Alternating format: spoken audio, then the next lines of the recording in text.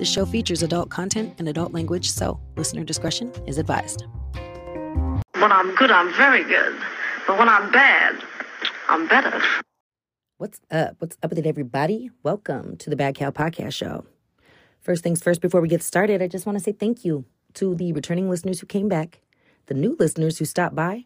You both chose to have me in your speakers today, and I really appreciate it.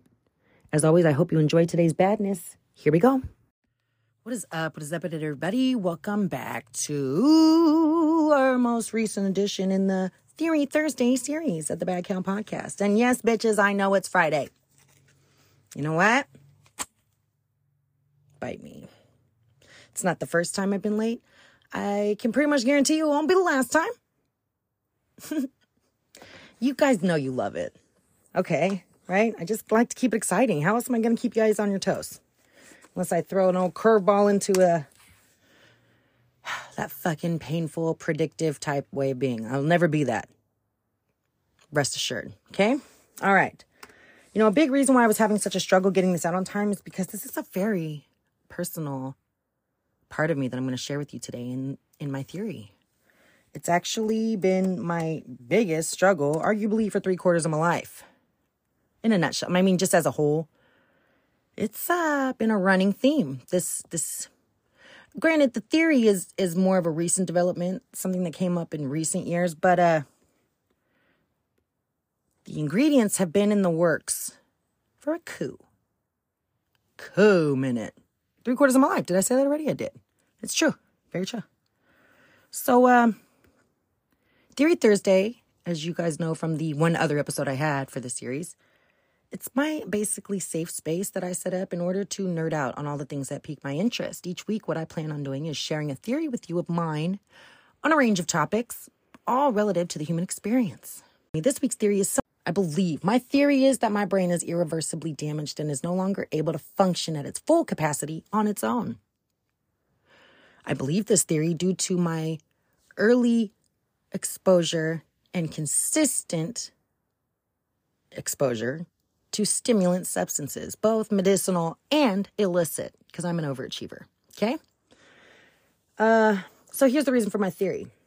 One, basically that drugs do fuck your brain off. But more importantly than that, I don't think it's necessarily the substance that's most... I mean, there are substances that are more harmful than others, obvi. But I feel the kicker is not the substance itself. It's not even the amount you've used or even how many years you've used it necessarily. It might, the big, in my opinion, often overlooked factor in terms of a person's substance abuse is the age at which their first use occurred. Makes sense, right? Like if you stop watering a flower when it's in its early stages, it's probably not going to blossom, right? Or it might, but it's going to be a little pipsqueak, puny-ass, pathetic piece of blossom. It's not going to reach its full potential. That's probably not the best analogy, but I'm sure I'll come up with some better ones along the way. Let's hope. But yeah, so that's the theory, and this is why I think that. Just because of the basic, I think layman's term understanding of what drugs do to the body is usually not good, despite whatever short-term highs you get from it, that relief from whatever you're trying to escape from that occurs, the reason why people going back to it, that's all fine and well, but typically the side effects are not conducive to a healthy life, right? Right. Now, but there's certain types of substance abuse that, sometimes you don't even realize you are embarking on, which is one of the things that helps me argue the idea of addiction not being solely the addict's fault, but we're not going to get into that today, okay? That's an argument for another day. But there is a thing called iatrogenics, which is just a fancy way of saying the doctor's addicted you, basically. It's a medically induced addiction, which happens a lot. I think we saw that a lot with the opioid epidemic. And now what we're going to talk about today with a meth problem that stemmed from early prescription Adderall. Everybody's brain works differently. Everybody responds to substances differently. Some people never get addicted. Some people, it's like they look at the drug and they're hooked. I understand that we are all individuals and we all go through what we go through on an individual basis. A lot of the things I'm going to be presenting you today are standards that have been used in research as mostly for comparison value as far as what typically occurs in the human brain. But please understand that I am fully aware that all people develop and heal and experience life differently than others, okay? Okay. So the first thing you're going to need to kind of have a hang on in terms of understanding my theory is the rough basics of the human brain and how it develops. Really, there's one stage we're going to focus on today. So before we even pop out of our mommy's tummies, when we are still in utero, we have prenatal brain development. Basically, the parts that are needed for your brain grow, they get to where they're going to be, and they decide what they're going to be when they get there. That all happens before we come out of our mommy's tummies. Then once we come on out and welcome ourselves into the world, the next 10 years, we experience a shit ton of growth. Really, it's the next 5 years we experience a freaking rapid, serious amount of growth. The volume of our brain doubles in the first year and has reached its 90% of what it's going to be growth-wise by the age of 5. 90%. So that's a shit ton of growth in 5 years. And it's kind of, it's understandable if you've been around kids, you understand that the 1-year-old's capabilities are a lot different than a 5-year-old's capabilities, right? Right. The next 5 years, from ages 6 to 10, the brain develops in regions that are responsible for our gross motor movement. Gross motor is anything you do with your body. There's fine motor, which is fingers only, and then there's gross motor. So learning how to wave, walk, run, kick a ball, catch, whatever, dance, coordinate your goddamn limbs. That's what's going on for the next 5 years. Now, the next set of developmental years is key, crucial, critical, not only to what we're going to talk about today, but just in everybody's lives. So keep that in mind. That is what the stage we're going to be talking about is your early mid-adolescent years, which occur between 11 and 19. Now, the reason why this stage is a little bit longer is because, God works in mysterious ways. But I believe it's because most of the development that occurs at this stage is in our prefrontal cortex. It's a pretty fucking important part of the brain. Because now that we've got most of our growth set in stone and we're able to do the basics like sit down and stand up when we're told, now we have a lot of cognitive development to be done, right? How are we going to process this world? How are we going to interact with it?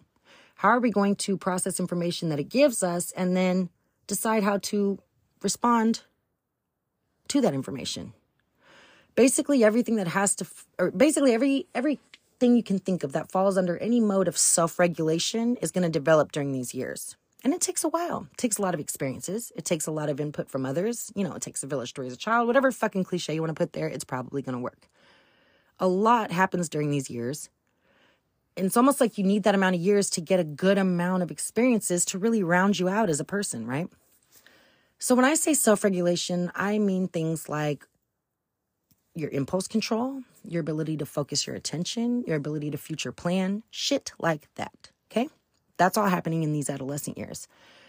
The reason why these adolescent years are so critical is because your brain is super fucking influential, meaning that all outside experiences, inputs, stimulances, friendships, or, prescriptions can really have a severe impact on the rest of your life. Another reason why this shit is so very critical in your development is because the way your brain continually, the brain circuitry that's going on during this time, depending on the repeated processes that it goes through, your brain determines what processes you use the most, what areas and regions are most at work. And it does that because what it wants to do is prune away all the shit that's not being used that often. Maybe it was at one point and it's not anymore, or maybe it was never activated and it has determined it's not needed, because the brain is a very efficient part of our bodies and it wants to be able to focus all of its attention where it's needed the most. Our brains are trying to work for us, right? And throwing medicines in the mix can sometimes alleviate symptoms in the midterm, but it can set you up later in life for not working out so great. because there's no guarantee that those medications will be there for forever. And again, because you're introducing it at a time that is going to determine how your brain operates for the rest of your life, it could really fuck you up. It could make parts of your brain that you need to activate never be activated, especially if whatever medication you are using is acting as an artificial enhancement in place of development that should be happening in your brain naturally. Keep that in mind, okay? Now, when we think about stimulants, now that we kind of have an understanding of how the basics of human brain development works, at least up until our teen years, let's get into stimulants. Stimulants are so, when you think about what a stimulant is, it's things that stimulate you. Caffeine is a stimulant, okay? For real. All these goddamn energy drinks, Red Bulls and Monsters and blah, they're all stimulants. They are all stimulating substances. There's some stimulants that are stronger than others. Cocaine is definitely stronger than Red Bull, for sure. Things like crystal meth or Adderall, amphetamines, basically any kind of methamphetamine familial tie, that is the real deal, Evander Holyfield. Like, that is the shit that will stimulate you, okay? Trust me, I know. What those substances do is they not only increase the physiological activity going on in your body, so it kind of raises your body temperature, it increases your heart rate, gives you dry mouth, makes you sweat, shit like that.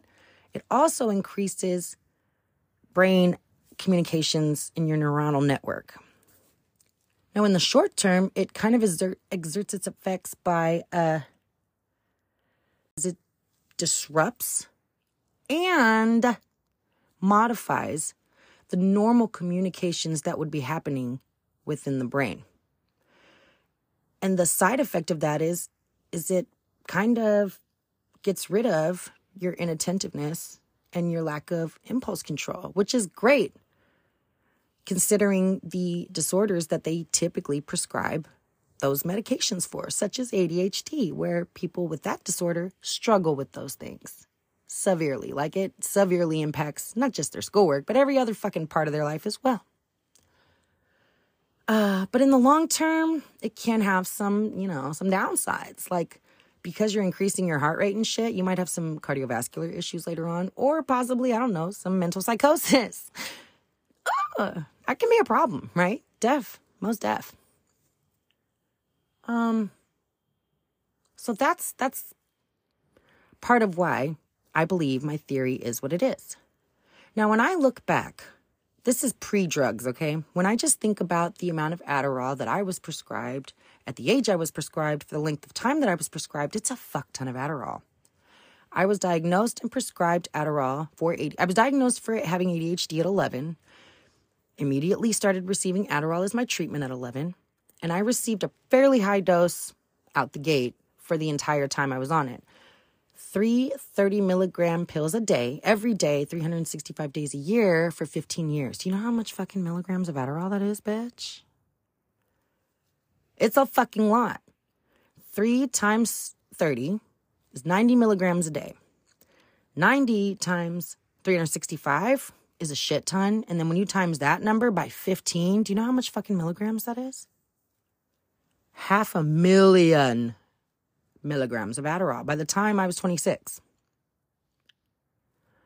500,000 milligrams of Adderall.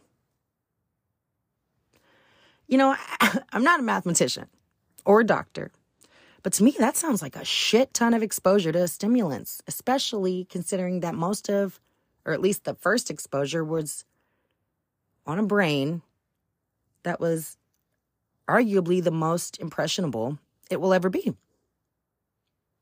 Which probably wouldn't have been a problem.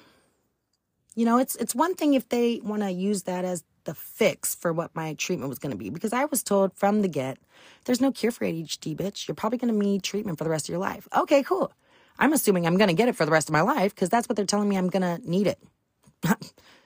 I never would have assumed that aging out of my mom's insurance naturally would lead me in this fucking sudden death type situation, lurch of my life. Because that's what happened.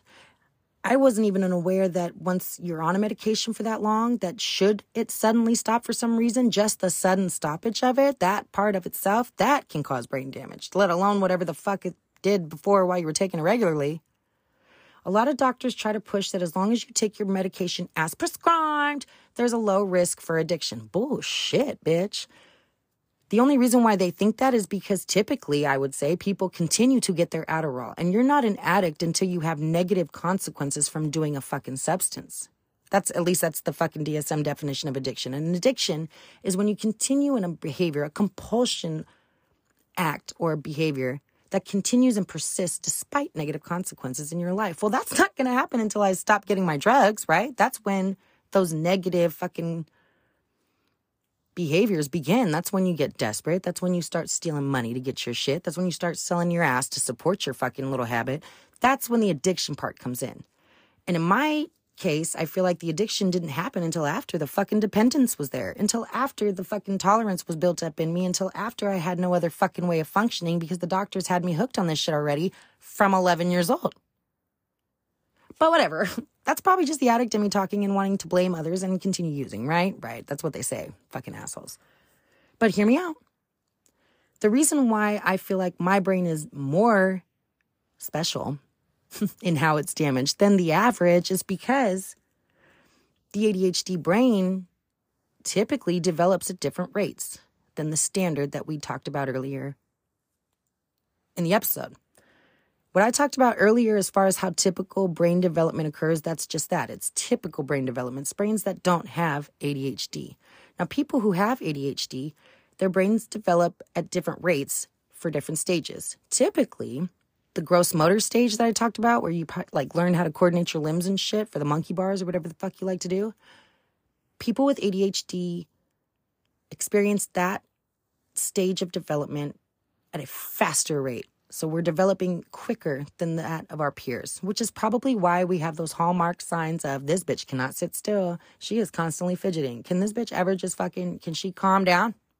Right? We move too much, basically. That's the first thing that drives our teachers and our parents nuts. And then when we go to that next stage, that super critical, super crucial, mid, whatever adolescent stage that we're talking about, that 11 to 19 years, that...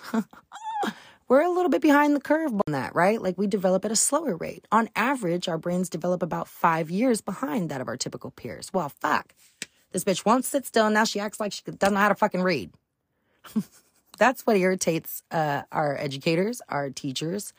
And that's when we go to the doctors and we're like, we need something for this girl. She's driving us nuts. We know she knows better. Why is she not doing it? And can you make her sit still while you're at it? You know, it kind of puts us at a disadvantage as far as being able to, successfully interact with authority figures. It's not the worst thing because a lot of times people have claimed to feel like they grow out of their ADHD symptoms. And that's because I think we just develop a little slower in those areas. And if we were just given the opportunity, we fucking just might not have so many symptoms once we get to the age of 30 or however old we might have to be to achieve that level of maturity and development that most people might have achieved a little bit faster, okay? But when you drug us up quickly to make us easier to manage, the long-term side effects might include a meth addiction and some rehab. The reason why the brain damage I feel is irreversible is because not only is that critical period, like not only is it just a real influential period, but because, like I said, the more your brain experiences the processes it experiences, it determines that is how you're going to develop for the rest of your life. What Adderall does is it hijacks your normal communications, modifies your brain circuitry to where certain things never get activated or certain things get damaged and shortened in whatever normal sequence is supposed to occur. For example, there's these things in our brain called axons that are responsible. They're basically like the cable connection between one neuron to another. And in recent research has shown that axons or brains that are exposed to amphetamines in the same or similar dosage that would be in somebody who's being prescribed a medication, it shows in their test results that the axons in their brain are stunted. They're shortened, never really having reached full matured growth. And now we can only deduce from that it's because the Adderall is jumping the fuck in and basically artificially pushing through the axons to the last step. Like the axons don't really need to grow because they never had to. There was always a artificial presence there to just kind of, boost it along, to keep us up to speed. But what that does is it permanently stunts our axon growth, which diverts the brain's path to maturity. Which wouldn't be that big of a fucking deal if you're just always going to get your Adderall, which is not guaranteed, which might land you in a predicament that I'm in currently. If it wasn't for some of the stimulant supplements that I have had access to, God knows, I would probably not be here talking to you, making an episode about it. I'd probably be sitting on the couch waiting for my face to fall in a puddle of drool to startle me out of whatever stupor I was in. It is almost impossible for me to get up and function on my own. But it's, and I hate to say that because one thing that has helped my perspective in this hopeless little fucking diatribe is that just because my brain may not be able to function on the level that of my peers, maybe it's not going to function in a way that society is really, used to or prefers, but that doesn't mean my brain doesn't function, bitch. I might have to find new ways of making it function, but best believe it's how I plan on spending the next 3 quarters of my life, because I spent the first 3 quarters feeling like I'm not smart enough. I'm annoying everybody. I'm interrupting everybody. Nobody likes me. Everybody thinks I'm lazy. I'm unmotivated. I'm this. I'm that. But you know what, bitches? It was y'all that were impatient. It was all that you were making the wrong decisions for my life. And look where that fucking got me. Listening to you, believing I was less than, put me in a position where I kind of am at this point. Not for long. Trust and believe. Fucking hoes. I hope that I was able to convey all my evidence that support my theory to you. And if I didn't, it's not my problem anymore. A big goal for this episode in particular was for me to finally just concisely get this all out in one foul swoop so that I can finally begin this journey of I'm moving on from this. Should this happen to land in some scientist's ears who feels like giving me a fucking brain scan that not only confirms the injuries I know are there, but perhaps can then advise me on some, accelerated healing, that'd be fucking awesome. And if not, I hope this just lands in the ears of somebody who needed to hear it, because I think that person's out there as well. I know I'm not alone. And if you're not either of those people, I hope you just enjoyed it, because I tried to keep it lighthearted for you, which wasn't easy, considering that this is like my 117th attempt at doing this episode. Thanks to everybody that listened. Stay tuned. We're going to have not a follow-up to this one, because this is a late Theory Thursday episode. So after I wrap this one, I'm going to go ahead and jump into my Casual Friday one, which will be up shortly after this. Okay? Thanks again. Until next time. All right, everybody, that about wraps it up for today. We got another one in the books.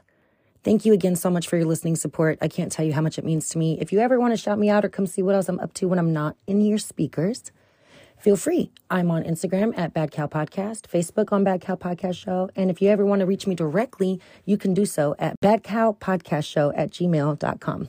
Look forward to hearing from you. See you next time. Bye.